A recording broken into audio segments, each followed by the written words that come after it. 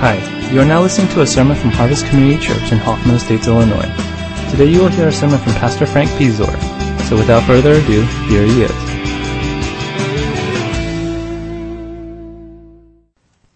I don't know how many of you were watching TV last night around 11:30 or so. You're probably thinking I should have been in bed, which I agree with you, I should have, but I wasn't. And I happened on a movie called The Game Plan. Does anyone remember The Game Plan with The Rock? It's a football movie. It was a very touching movie. I think there were a couple moments where I actually began to cry because it's a father-child type movie. And the basis is basically that The Rock, which is really all that I know him of and maybe want to know him as, is a star quarterback, Joe Kingman, who's never won the big game. And so his legacy is at risk. And his daughter shows up at his door one day, a daughter that he didn't even know that he has. And, you know, it's the typical cheesy comedy father-daughter movie that brings tears to your eyes throughout all of it. But in the midst of the big game, as he's getting ready to go back into the game and ultimately win it for them, because that's a happy ending in how American movies work. But he tells to his daughter, he says to her, "Win or lose today, you are the best thing that has ever happened to me." And that's really cool because I think it encompasses not only the heart of most parents, but also the heart of God, the love that He has for children and how much they really matter to Him. So I want to show us a really quick video. It's the Blue Sunday video. And again, Blue Sunday, as we've already shared, is the capstone Sunday of National Prevention for Abuse Month. So if you guys want to show that video. Well, this is going to be a hard message, I think, in some ways. Not for the church to hear, but for me to actually get through in the last 6 to 8 weeks. Just listening to stories of human trafficking and seeing this video. I've spent a lot of time in a lot of righteous anger, self-righteous anger, tears, surprising moments, just because of how frustrating this is. What we've seen here in the video is that in the year 2010, 1,560 children died because of abuse. And as you saw, 80% of that is at the hands of their parents. And it's close to 700,000 who've experienced abuse but haven't died.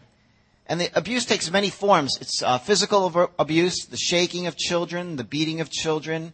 We've heard stories of kids being thrown against walls and all kinds of stuff. In the news, it seems every other week there is some child who has lost their life to a mom's boyfriend or whoever or something. There's also verbal abuse, and it's something that maybe even that many of you have experienced growing up. And I realize as we're getting ready to share this that there are some things that maybe we're not just striking a chord towards the children who are children now, but some of you who have been children and have grown up in forms of abuse. And as verbal abuse, maybe you've heard that you are nothing, that you're stupid, that you'll never amount to anything, that you're useless. I wish you'd never been born. That kind of stuff is also abuse. But there's also the crime of sexual abuse, which also may, and I would say most likely even someone here has probably been sexually abused. I can remember the first church that I went to in the latter years of being there at that church. It seemed that almost every month there was another girl coming forward and saying, "I've been sexually abused in my past." Years ago, I spoke at a high school retreat and shared about sexual abuse, and 3 girls eventually talked to their counselors. And the sad thing about that is not one of them had any support or did anything about it and probably went back to those situations of abuse. It's a crime. It's wrong. What's even worse today is something called human trafficking. It is the fastest growing industry behind drugs and guns. The cartels and the mafia are getting into it because the nice thing about human trafficking is that when you sell a girl or a little boy, you can sell them again and again and again and again and again. Sell a gun, you only sell it once. Sell drugs, you only sell it once. But a person, over and over, day after day, week after week, month after month, year after year, and make tons of money on that. It said that there are 27 million slaves worldwide. often for the sex trade. The prime age that is looked for is from 12 to 17. The kids that we have sitting down the hall right now in worship service, mainly the girls. What do they look for? The top price that you get is for a virgin. And the tricky thing that they now get is they get doctors who come in and re-sew these girls so that they can sell them at a higher price again. This is a problem that exists in our world. And we'd like to say, hey, you know what? It's in Thailand. It's in India. It's in Cambodia. It's here in our country. O'Hare Airport is known as the second largest gateway in the United States for human trafficking. That means some 20 miles from here, there's probably someone right now or today going through the gates of O'Hare who's being trafficked. It's a crime. The thing about it is, what do we do? Just knowing about it is difficult and frustrating and tear-provoking as it is. But what is it that we can actually do? I mean, we're just a bunch of people who really don't have enough to take on some cartel or mafia. So what is it that we actually can do? I want to look at some topics in Scripture, and I know this is a topical message, so there's going to be some cherry picking. I apologize, but don't apologize for that in the same breath, because I want us to see how God views children, bring that to our own lives, and how as a church we can actually do something about one of the biggest, fastest growing industries and crimes in our world today. Turn with me to Psalm 127.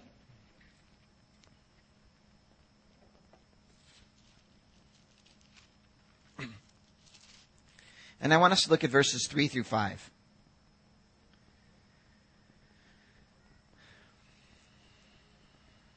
Solomon writes this. He says, "Sons are a heritage from the Lord. Children are reward from him.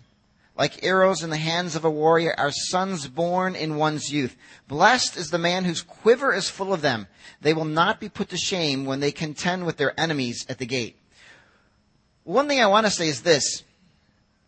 What this passage doesn't mean, quite clearly, is if you don't have children of your own, you are not blessed of God. It doesn't mean that at all. The unfortunate reality that many married couples face today is that they can't have children. But this verse isn't saying just because you haven't had children doesn't mean that God's favor is not on your life. So I want to get that across clearly, because anyone who has children, you must realize ultimately that you have been given a gift from God. The word here is kind of like a boon, a blessing. Now, how many of you like getting gifts? I mean, we're all going to raise our hand. We all love gifts. How many of you love those special gifts that are well thought out, that somebody gives to you because they've taken a lot of time and thought and effort in order to give you that gift, because they know that once you receive it, you'll be blessed? I think that's the most special gift that you can give. Sometimes as men we give roses and chocolates because that is the thing that we're supposed to do, which is a nice thing. I'm not saying please don't do that. But what I'm saying is the more thought out gift, the more practical gift is the one that is embraced. And what this verse, I think, teaches us is that when God gives us children, He gives us a boon, He gives us a blessing. It is something that has been well thought out, that God has given to you as a parent for some reason, His reason that He knows, but He has given you this boon, He has given you this blessing, He has given you this gift. And so when you look at your children, what you see are not children, but you see gifts. Now, I know some of you are thinking, you haven't seen my kids. Sometimes I just wonder if they're what they are, because they're a little bit noisy or adventurous or risky or whatever it is. And sometimes we do get frustrated with our children. But even in the midst of our frustration, they are still gifts. God has given us this favor, these boons, these gifts, and for the reason ultimately is to be a blessing. He seeks to bless us with our children. I think the greatest blessing of being a parent is that you begin to understand the father heart of God towards you. I know that I've shared with you before that some of my greatest worship experiences have been at Chuck E. Cheese's, because it is when I see that big rat singing happy birthday to my children and the tears come to my eyes because my child is the center of attention, I realize this is the way God feels towards me. And not just me, but all of us. And not just all of us, but children as well. Because that is the Father heart of God, to give that blessing, to give that gift, so that we might understand what His heart is for us. That's what children are. They are a gift. They give us insight. They reveal to us God's heart. Turn with me to Ephesians chapter 6. Because not only are children a gift from God, but God then requires us to respond. Ephesians chapter 6, verse 4. It starts out with fathers, but the word can actually be parents in the original language. But we'll say, fathers, do not exasperate your children. Instead, bring them up in the training and instruction of the Lord. The idea here is that Paul is trying to communicate something that didn't make sense to the culture at his time.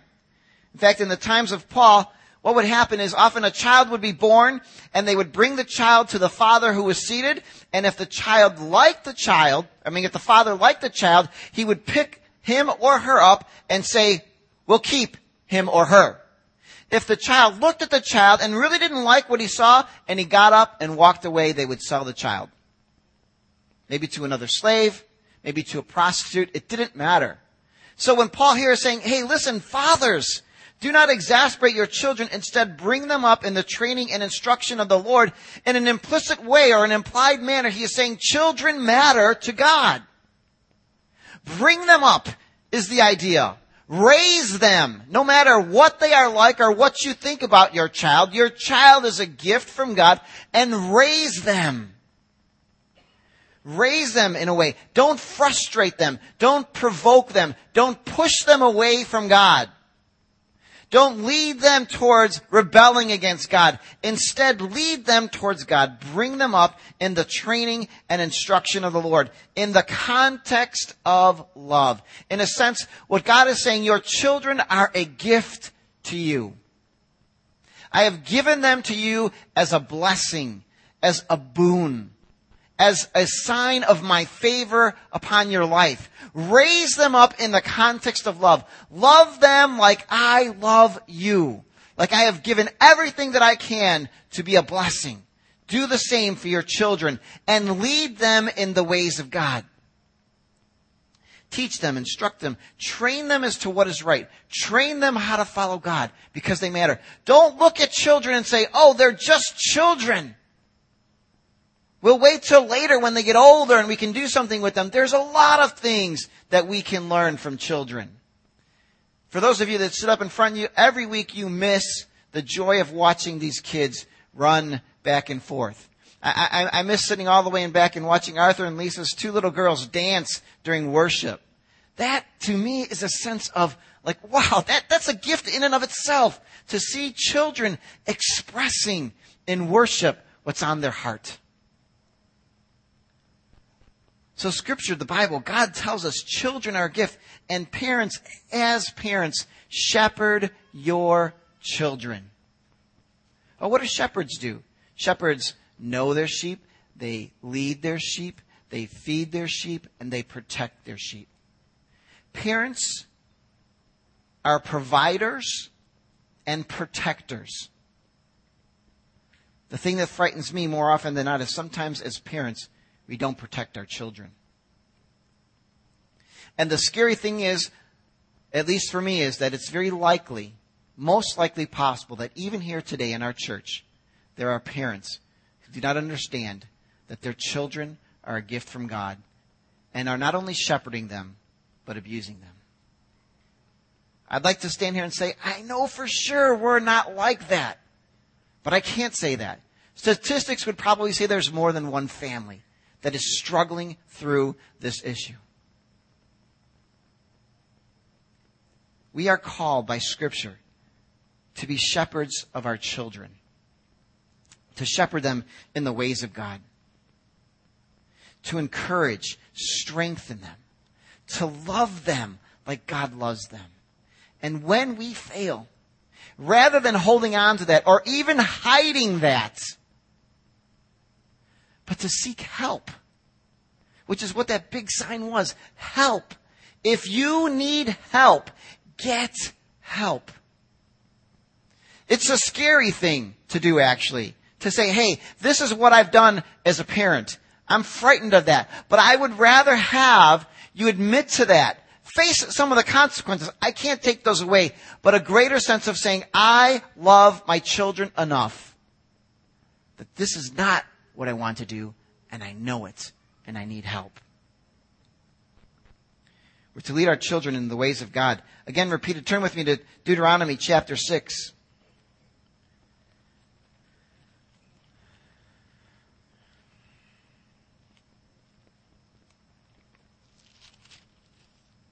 And here specifically, this is what Moses writes. Hear, O Israel, the Lord our God, the Lord is one. Love the Lord your God with all your heart and with all your soul and with all your strength. These commands that I give you today are to be upon your hearts. Impress them on your children. Talk about them when you sit at home and when you walk along the road, when you lie down and when you get up. Tie them as symbols on your hands and bind them on your foreheads. Write them on the door frames of your houses and on your gates. You see, what really Moses is saying is everywhere you go and every time of day and everything that happens, speak to your children about God. Speak to your children about God. The scary thing is that we're always telling our children about God in some way, shape, or form. When we're abusing them, we're saying something about God. Their future, their view of God is affected by how we are as parents. No one here is perfect. I don't want you to leave here today and say, I yelled at my kids once, I feel horrible. We all yell at our kids. And as they get older, you'll find sometimes you yell at them every day. But here's the one thing that makes a parent that really loves their kids is you feel bad about it. I don't think I can ever remember after having yelled at my kids, and trust me, it has happened a lot, that I ever walked away from that and I said, I feel pretty good. I won that argument. No, I always feel horrible. Mind you, that doesn't make me a great parent, because a great parent or a perfect parent wouldn't have done that in the first place. But when it happens, I always feel terrible, because in my mind, the realization that these children are a gift, I'm supposed to bring them up in the ways of God, and yet I have failed them by my words and by my actions. Blue Sunday is not a call for perfect parenting. It is a call to those parents who are anything but perfect, but continue to fail again and are abusive, either physically, verbally, or sexually. And to say, I must do something for myself. I must do something for my children. Because our children are a gift from God, and they are important to God. And we must do something. It's with that in mind, then we realize that not only do we need to watch out for our personal children, but the children in our church family, and the children in our community, and the children in our world. I think that song that says, Jesus loves the children of the world. All the children of the world. So when we hear of things like abuse and neglect, the call that God has for the church is to step up and to realize that all children are a gift from God. And even though we might not be the specific parents of those children, He has called His church to be parents to those who are fatherless or motherless. It is a call upon our lives to do something in our communities when we see so many children experiencing so much pain that we can actually do something about it. Take, for instance, human trafficking. It would be nice to say, you know what, it'd be really cool if the government would just take care of all of it. Went to a conference 2 Saturdays ago, and you know what they said? The government isn't going to do anything about it, basically. And the reason is because they don't have money. It's not that they don't want to, but they don't have the money to be able to do something about it. Which is a perfect clarion call for the church to say, then we will stand in the gap for these children. We will stand up and do something because you know what? We don't need the money anyway, but we know that God loves children and He has called us to be His hands and His feet. So we will stand in the gap. We will help you out. We will do something. And the church does it. For instance, Lydia House, faith-based, church-based, by Christians, seeking to reach families who are struggling through abuse and neglect issues. It's how we got Janie, Lydia House. It was supposed to be temporary, and obviously it hasn't turned into temporary. It's been a little bit longer. So if you're sitting there thinking, oh my goodness, I don't want to have another kid. 2's enough, or 3's enough, or whatever. But it's something that you can do for a week sometimes. Sometimes it's a weekend or a month or two to help a family be able to get itself back on the feet and be a witness as well and say, hey, this is something that Jesus would do because He cares for you and knows that you know that you're not a good parent right now and that you could hurt your child and you want to get your child out of that environment so you can get yourself together and keep your child safe. There is nothing wrong with admitting that you cannot do it, especially if you're going to hurt your child. It is absolutely a great idea to say, I am putting my child in danger. Please help me for now. It says nothing about you as a parent. It says a lot about the season of life that you're in. Because I think a lot of people will say, you know what, man, it just shows that I'm weak. It shows that I can't do it. It shows that I'm a bad parent. No, the bad parent is the one who continues to abuse their child, hides it, and doesn't seek help. You're not the perfect parent. In a sense, you may not be a good parent at that moment, but the better parent is the one who says, help us. That's something that we can do. Now, we might think that the problem here is, again, something that, especially with human trafficking, isn't a part of our world. Pastor Allen was telling me earlier this year they were going to do a raid, a human trafficking raid here in Hoffman Estates. About 6 to 8 weeks ago in Mount Prospect, they arrested a man for human trafficking. Heard a story of a 17-year-old girl graduates high school and decides that instead of going to college, she's going to earn some money. And so she answers a Craigslist ad for a nanny position and finds herself in sex trade for 7 years. 7 years. Because she was looking for a job. Because she wanted to do something to be able to pay for college. It's happening all around us. Someone mentioned to me that every day, on average, 1 child goes missing from the Mall of America. It's not because they get lost in the stores. It's because someone is taking them. It's right here in America. The lady the other Saturday was sharing that in Michigan, a 12-year-old girl was being sold by her mother for sex. The girl got pregnant. DCFS came in, took the baby because the mom wasn't ready for it, the 12-year-old mom. 2 years later, she got pregnant again because all this time her mom is still selling her, and they took the second child. Why didn't they take her? I don't know.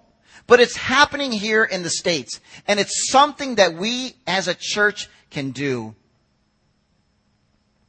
to be a part of the solution rather than a part of the problem. There's a lot of things that we can do. What I want to do right now is I want to invite Alex and Olivia up. And one of the things that we can do is not only just foster care, but adoption. And I don't want to give you the idea that everyone here must go out now and adopt a child, because it's not easy. It's not an easy process. It's not a cheap process. But it's something that the church does that says we will stand in the gap, and these children, whoever they may be, and whatever orphanage they be, or whatever, we will stand in the gap, and we will give that child hope and a future. So I want to have them come on up. Don't be afraid, guys. And they're going to share a little bit of their story that they've just recently come through. And you'll get to see the picture of hope and a future in a pink dress.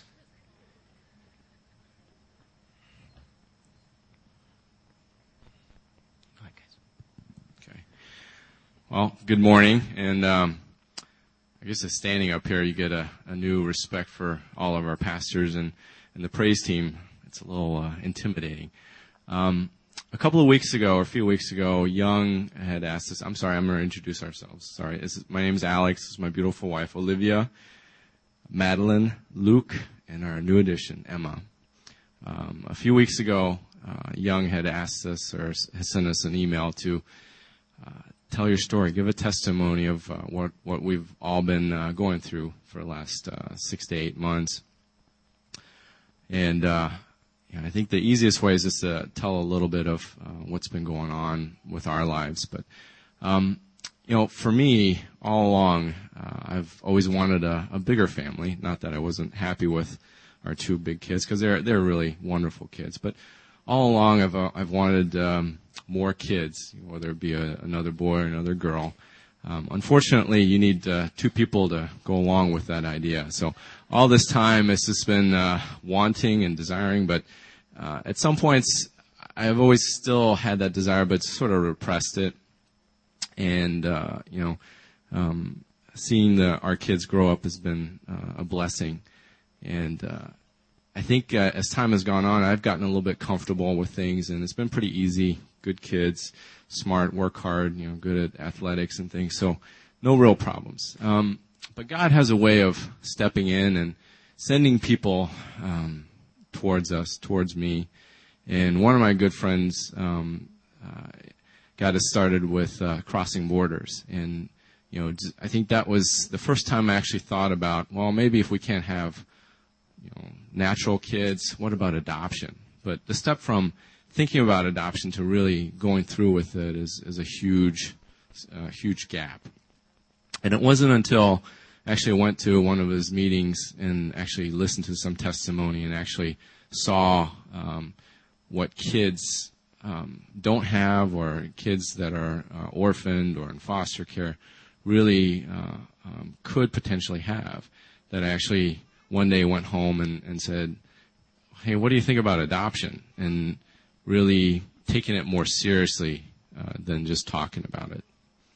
But I think this is where Olivia's part of the story goes. So we're going to talk a lot faster, I think, this time than we thought initially. But I don't know. Thanks, Madeline. It was one of those things where Alex would obviously want more, but I don't know, girls, you know how it is, right? I mean, he didn't know the sleepless nights. He didn't know the tantrums. He didn't clean up after all the children. And for me, the kids are older now, and I felt like we were kind of finally getting to the end of our tunnel, and I was going to have more freedom. They're a lot more independent. So why in the world, would I want to go back and start that journey again? So every time he just kind of asked, I would just say, absolutely no. Every time he'd look longingly at the many children that started coming through the church, I would say, whatever, and I just kind of went on, and I had no desire whatsoever. And then, we moved into then the current house where we're in now, and just little things, we had gotten a larger dining table, and it sat 6 now instead of 4, just because we thought we'd entertain, and when CG people come over, we'd have places to sit. And every time we had a meal, there were 2 place settings and 2 seats that were not occupied.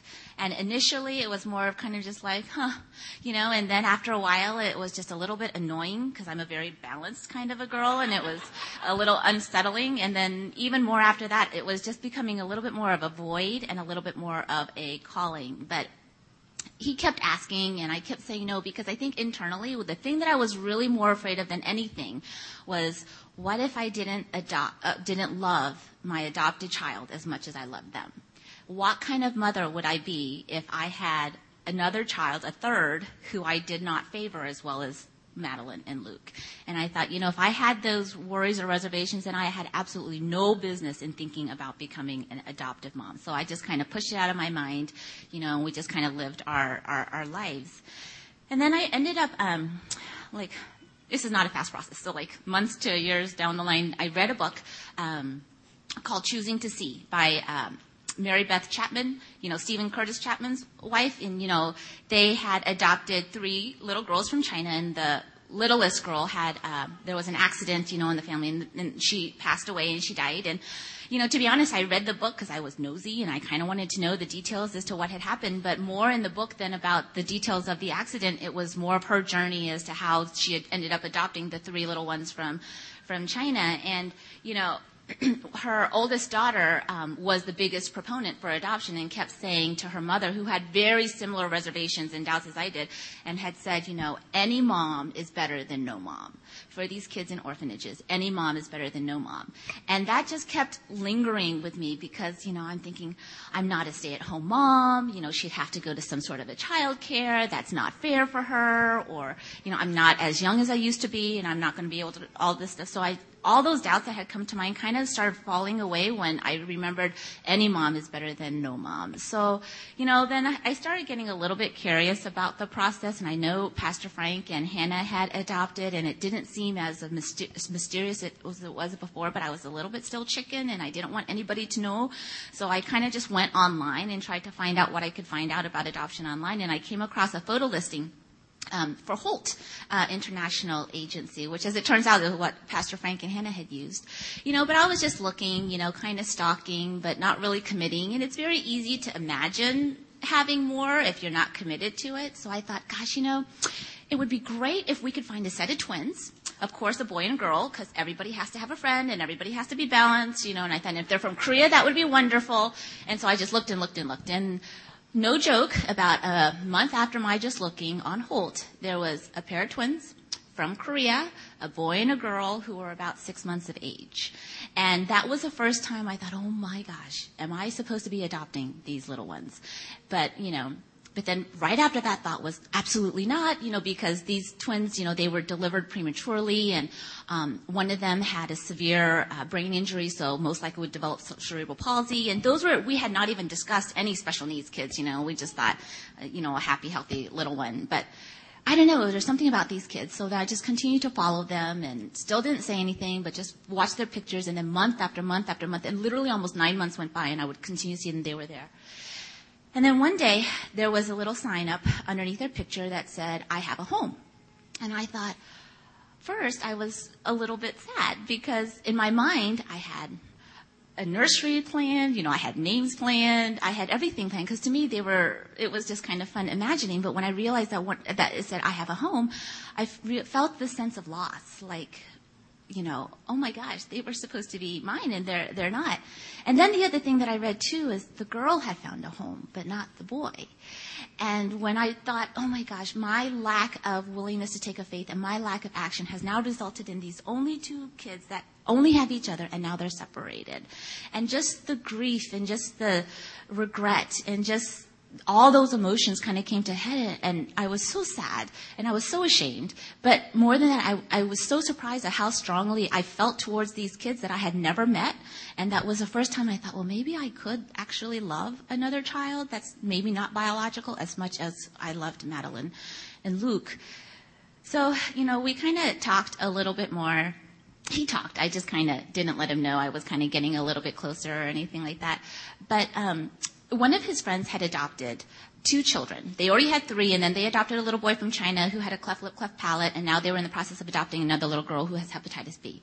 And they are not medically related whatsoever. But their faith in accepting the child and not just focusing on the disease was the first time we had thought, well, maybe we would be open to a child that might have some special needs. Especially, we have some resources that other families may not. Some of my best friends are cardiologists now, and stuff. And so those are some of the doors that were opening. And then we thought, well, maybe we'll just start looking into Korea because, it's comfortable for us because that's kind of who we are. And so I talked to Holt just to be able to see, what the process is and everything like that. And they said, oh, do you live in Chicago? And I said, yeah, we live in a suburb. And she said, if you live in Chicago, we can't, there's whatever restrictions there are, we can't place a child from Korea with you. And then I said, well, we're kind of far from Chicago. And then they said, well, if you're more than 60 miles from Chicago, they said, we'll consider it. So we Googled it and everything. We are 58.2 miles away. We are a suburb of Wisconsin, but still.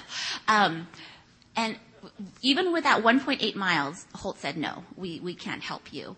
And at that time, the doors for Korea were closing, and we're getting older and there's very strict requirements and the wait for a healthy child was long, and even a special needs child, at least according to that agency, we would not be eligible for. And so we thought, well, God, we tried, and we thought we would close that door. But then, the kids along this time, because we wanted to make sure that, it wasn't just our decisions, that they were there too. And so we had first talked about, you were like in the middle of it. We told you beforehand. No, I didn't tell you about Holt. Yeah, you didn't know about the Holt part. But that was the beginning, baby. That was before we met Emma. Gosh, now I'm going to get in trouble.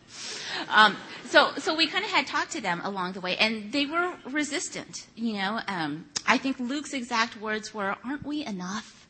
And then I was like, oh, of course you are, and so we thought, no, we wouldn't move forward unless, they were at least not adamantly opposed. But one of the websites that his friend who had adopted had suggested was a photo listing of kids specifically with special needs. And so I was just happening to look on it. It's just lists and lists and lists.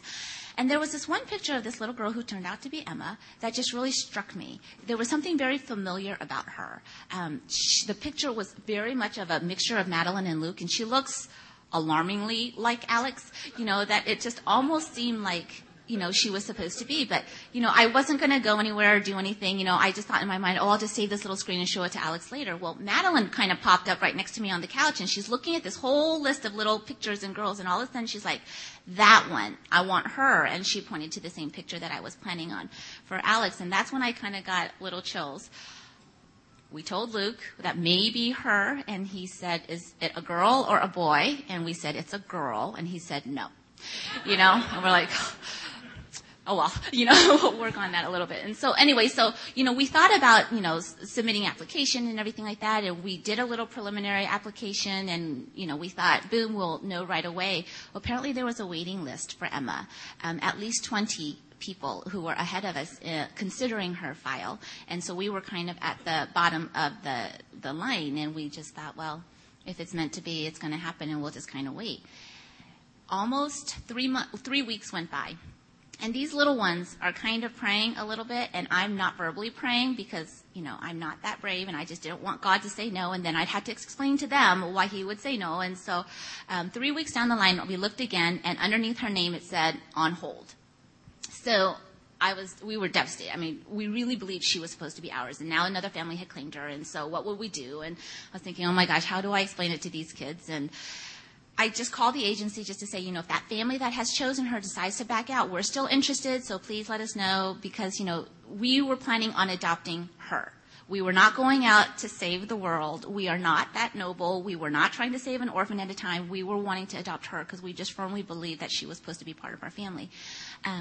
And the agency said, she doesn't have a home yet. We've just gotten so much more interest. We had to put that there so no more applications came through because we didn't want to mislead families. So then I was like, oh my gosh, maybe that's better. And she said, and by the way, we're down to number 20 now. And so she's like, if nobody else, if this other family that's really considering her doesn't decide, then on Monday we'll send you her file. So we waited, and then Monday we finally got her file because the other family was still deciding but hadn't committed yet. And I have to say one thing, and she was not abused, and she was not neglected. And I know this is a very heavy topic to talk about on Sunday, and when they had asked us to talk about Emma and our adoption of her, I absolutely did not want to, because I did not want people to think that all those terrible things were happening to her. What we found out in her file was that she was found at approximately 4 months of age. So she was found March 13th, 2010, wrapped in a little fabric blanket in a cardboard box on the sidewalk of a busy street. Usually, the moms in China, the families in China, if they want to save their child, that's what they do. Put the child, they take a great risk. If you're caught abandoning your child, you go to jail, and it's kind of like game over. So, but the moms that really want to help their child, they kind of leave them someplace that they hope that somebody will find them. The families that are maybe not as concerned about the outcome of their child, they put them like places that they don't want people to find. So the fact that she was found, we all felt like it was because that mom was really wanting to help her, and she, has a heart condition, and at that time she was failing, and she was blue, and she was thin, and I just really think that the family just really was so scared that she was going to pass, and they wanted help, and so that's why they put her there. So she wasn't abused or neglected. So anyway, so they found her and brought her in, and, you know, her heart condition is what had scared off everybody else ahead of us. You know, she has a severe heart defect, you know, not to get to medical or anything like that, but instead of 4 chambers, she only has 2. The blood vessels don't go exactly where they're supposed to go. Her heart's on her right side, not on her left side. She doesn't have a spleen, some other things that go along with it too. And so the reconstruction, even when they told us, and I took her file to our cardiovascular surgeons and cardiologists, they were very guarded, because usually the first repair that we do in babies with similar diseases as Emma, we do it within 6 months of age, and she was now almost 2 and had not had it, and so they were very concerned that there would be irreparable damage to her lungs, and in that case there would be she would not be a surgical candidate. It would just be palliative care, and then they anticipated her outcome to be 5 to 10 years of age. But when we had gotten the file, the thing that we had thought was, you know, if she was born to us and they told us this outcome, we would still do whatever we could for her. So we were not going to turn her down just because we had an option, because in our mind she was ours and it was not an option. We were just going to need to do whatever it was that we needed to do. So we kind of started the process, submitted everything, but we had not told a soul. We didn't tell any of you all, sorry. We didn't tell our family. We didn't tell anybody, because, you know, it was kind of a new step. And then one of his friend's moms comes to me in school and says, "Oh, we hear you're adopting." And I was like, excuse me? And the kids were so excited that all the gymnastics mamas knew, you know, all of his friends from school knew. And, you know, it was such an encouraging thing to know that the kids were actually getting a little bit excited that they were sharing it with their friends. So that's when we kind of thought, well, we should start telling people so they don't hear it from a different person and such. And the thing that we were afraid of is telling our families, because, you know, for those of you that are of Asian descent, you kind of know there's a little stigma with it, and we were kind of afraid as to what they were going to say, and because there are little ears here, I'll just say everything that you can imagine an older Korean generation saying, they said, and very loudly and very defiantly, and basically forbade us to move forward. And it was the hardest thing, because there was a time there that we both had to decide, who are we going to disobey? Are we going to disobey our parents, or are we going to disobey our Lord? You know, and it was harder than you thought. We thought, well, of course, we'll choose God. But then the voices were so strong. But we ended up saying, you know, this is what we needed to do for our family. And we just really felt like this was our purpose. And if we cowered out right now, we dropped the ball and we chose the easy life, then we would not be able to live with ourselves. And we'd be such a regret. So we just kind of told our family, thank you for your opinions. You know, we respect your decision, but we're sorry, but this is what we need to do. They've come around since then, and they've been very good. But so then we moved ahead, and we started trying to expedite everything, because the pictures that we were getting of Emma, she was getting less and less pink. Her saturations were going down, and so we were getting worried, especially when we knew that there was more time, urgent sense of time. So within 7 months, we went to China to be able to get her, and we got all of our paperwork approved, and so we were there end of January of this year to get her. And I think Alex wanted to say about his time in China. Yes. Oh. It's a lot of information. But I think, you know, just the heart of it, you can hear, you know, that all the things that we've gone through. But it's funny, you know, seeing the pictures of her and then actually going over the seer. You'd think that immediately you'd just totally bond with her. But for me, it was a little bit difficult. I had one incident when I was a college student. My parents had a family friend whose child actually had a heart surgery like this, and you know, that child didn't survive. And that's all I could think of is, wow, we're actually adopting, and wow, this is a seriously ill child. You can kind of tell. I mean, she's a little bluish, and she can't really run or do some of the things that you expect a 2-year-old to do. So I never, we were actually talking about this the other night, and this is the first time I ever shared with her. But throughout that first initial meetings, I had a hard time really bonding with her. Because deep down, I think I had this fear that I'm gonna just love her and just accept her and just really latch on to her, and then things aren't going to go well. So it took me a while, really, just to kind of get over that. But I think once that moment happened, then the barriers were broken, and I saw her as one of ours. She's truly one of our family. But, I think it's a little struggle understanding how much you can truly love a little child until you actually go through the process. And, and to choose to love a child is, sometimes it's real easy, sometimes it's real hard, but for me, it was a challenge in the beginning. So, but Olivia had some more to close. Because everybody has asked me about her heart condition, and just so that I can let you know what had happened since she's a very tidy girl, so she wants to throw away her trash. So we brought her home, and then she had her outcome, her echo. Actually, the cardiologists were much more encouraged after they actually examined her and saw her. Her saturations when she came home were 70 to 69%, and you're supposed to be 95 or higher. And she would fatigue. We'd go up the flight of stairs, and she would literally have to stop, bend over, and huff and puff because she was so out of breath. But when they did the echo, they actually were smiling, and they were very optimistic. She had no evidence of lung injury. The single ventricle that she had was her left ventricle, which is a much stronger ventricle than her right ventricle, which they thought initially she had had. And her outcome, they thought, was much more optimistic than what they had initially had told us. So we were so pleased and so thankful. And she had her surgery on April 2nd. She apparently set a little record because we were home in 5 days, and they were not anticipating us to go home that early. They found reasons to try to keep us longer, but then they said, you just need to go home because she's playing all the time. So we were so thankful, and we were able to come home. She does have a large kidney stone, so we have to go later on this month and get that taken out, and she needs one more stage surgery for her heart in about hopefully 2 years or so, but then after that, they're really hopeful that she'll actually be able to be okay. And so for that, we're so thankful. And, thank you guys all for praying for her when she had her heart surgery, specifically for RCG. There were many times there that we were just so discouraged and frustrated. They literally put us on their shoulders and carried us through. And so for that, we're so thankful. I want to say also one thing, if I may. Please don't think that highly of us. People have said some things that are just... I don't even know what to, we're not that good. We did not do a noble thing. We did more, for me, a selfish thing. We wanted her so much that we didn't want anybody else to have her, and so that's why we went out to China to get her. We are not at a certain level of spiritual maturity that you can do this, because we were definitely not there. And if you get to know us very well, you'll realize that we're definitely not there either. But it was just something that she was a Kim. She just happened to be born in China, and it was our job to bring her home. And that's kind of all how we felt about it. And,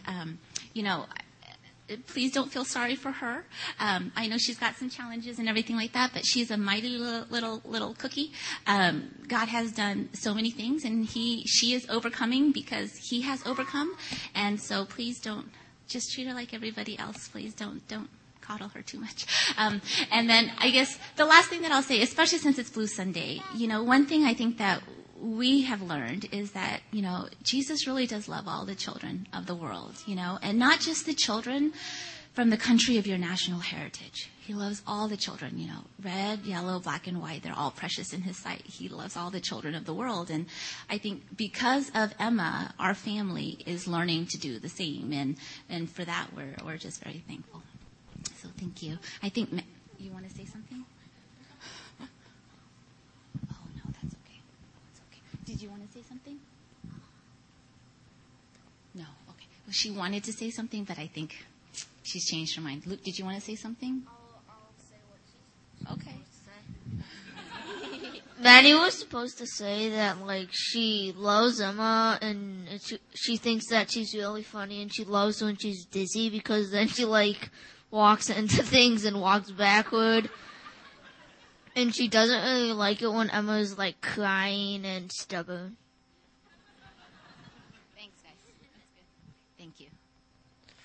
All right. Well, let me finish with this. So what can we do? So we know that God gives children as gifts. What can we do?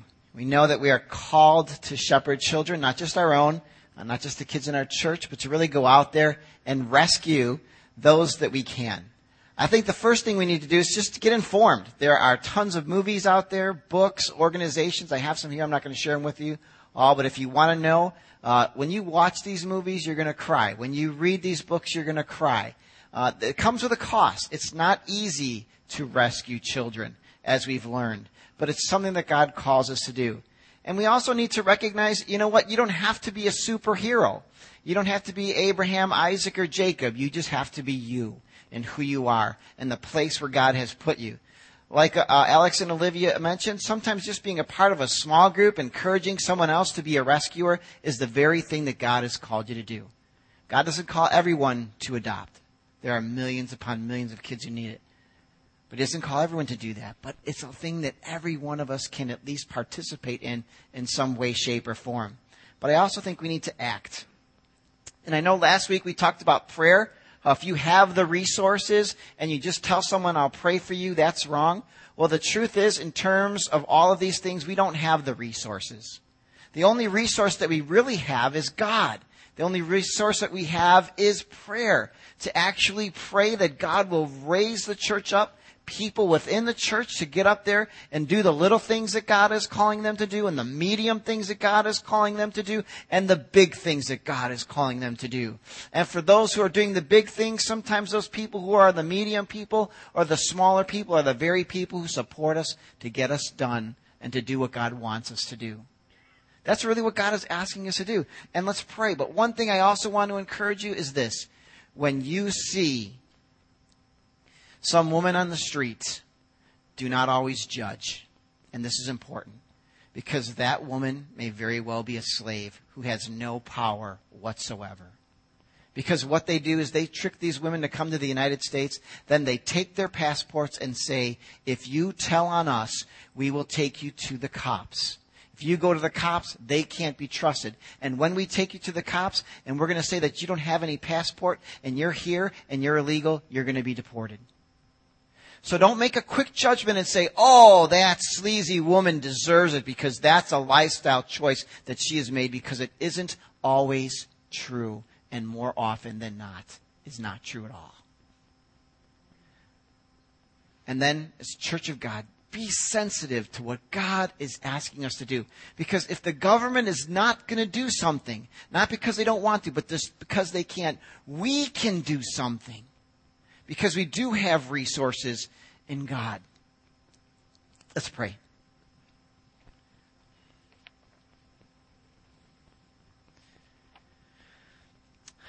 Our Father in heaven, the heart that you have for children is so great, so grand, so filled with a love that we pray that we will experience it as well. Father, may we have your heart and your mind for our own children. Father, I would pray for any parent here who is struggling with keeping their control,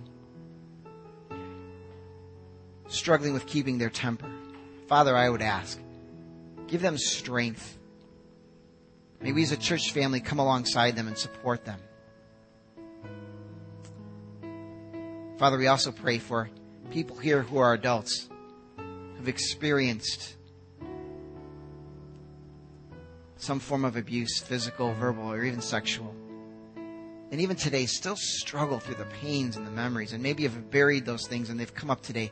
Father, I would ask that you'd bring wisdom and comfort to them. And Father, I would pray for this church as a whole to be sensitive to your leading in our lives, to be willing to do whatever it takes in order to rescue children, the children that you love, the children that you have given as gifts. Father, give us wisdom, give us strength, give us courage.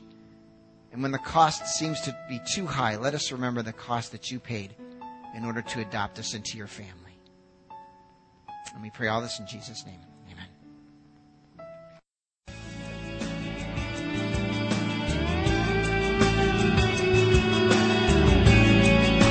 Thanks for listening to the sermon from Harvest Community Church. If you would like more information or have any questions or comments, check out our website at harvest-community.org. Thanks for listening.